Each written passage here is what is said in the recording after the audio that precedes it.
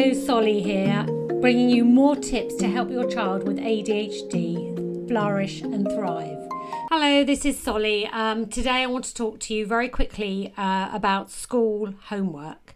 Now, this is the bane of our lives as parents of children with ADHD, and it can be a daily battle. So these are my very quick top tips. So the first one is make sure at school the homework that your child is receiving is suitable and is differentiated and it's purposeful. It actually makes sense to your child. It's not just homework for homework's sake.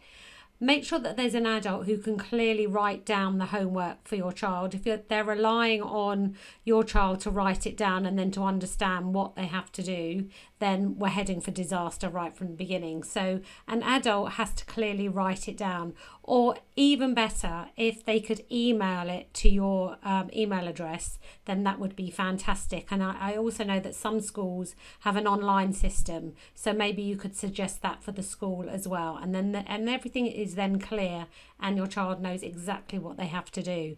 Another idea could be that an adult takes a photograph of the whiteboard so that is then also emailed or printed off and given to the parent so that they know exactly what it is they have to do.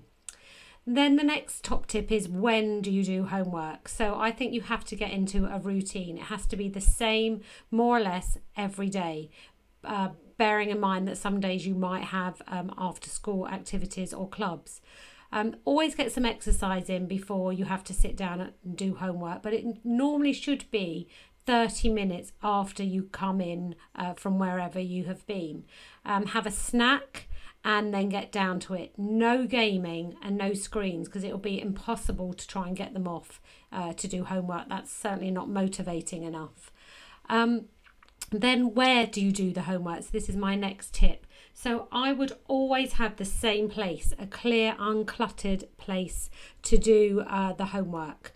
Have it all organised already. Have all the equipment ready that you're going to use. Help your child prioritise which homework needs to be done first. Break it up into small steps. Break it up into chunks. Really help them so that it's not overwhelming and they know exactly what they have to do and what the next steps are. I would make each section of homework no longer than 20 minutes and then have quick 2-minute breaks in between. And those 2 minutes could be a movement break, could go and get some water, can do some brain gym exercises and then get back down to it if the homework isn't finished. You could also hover nearby, so you busy yourself on you writing a list or you writing a diary or reading a magazine. So you're just available if your child needs to ask you any questions. You're not going to do the homework for them. You're just going to be available if they need to ask questions. And don't be on your phone because that's just too distracting. Have the timers nearby, so those 20-minute slots, they'll know exactly how long they've been working for, because we know our children with ADHD are time blind. They have poor executive function, so they'll think that they've been working for hours, but actually you can show them, look, you've only been working for 7 minutes. If they're getting too upset about something and it's too hard, just leave it. Put a circle around it and say, look, we'll come back if we've got time, and just move on and leave it. It's not worth the aggravation if they're getting themselves upset about it.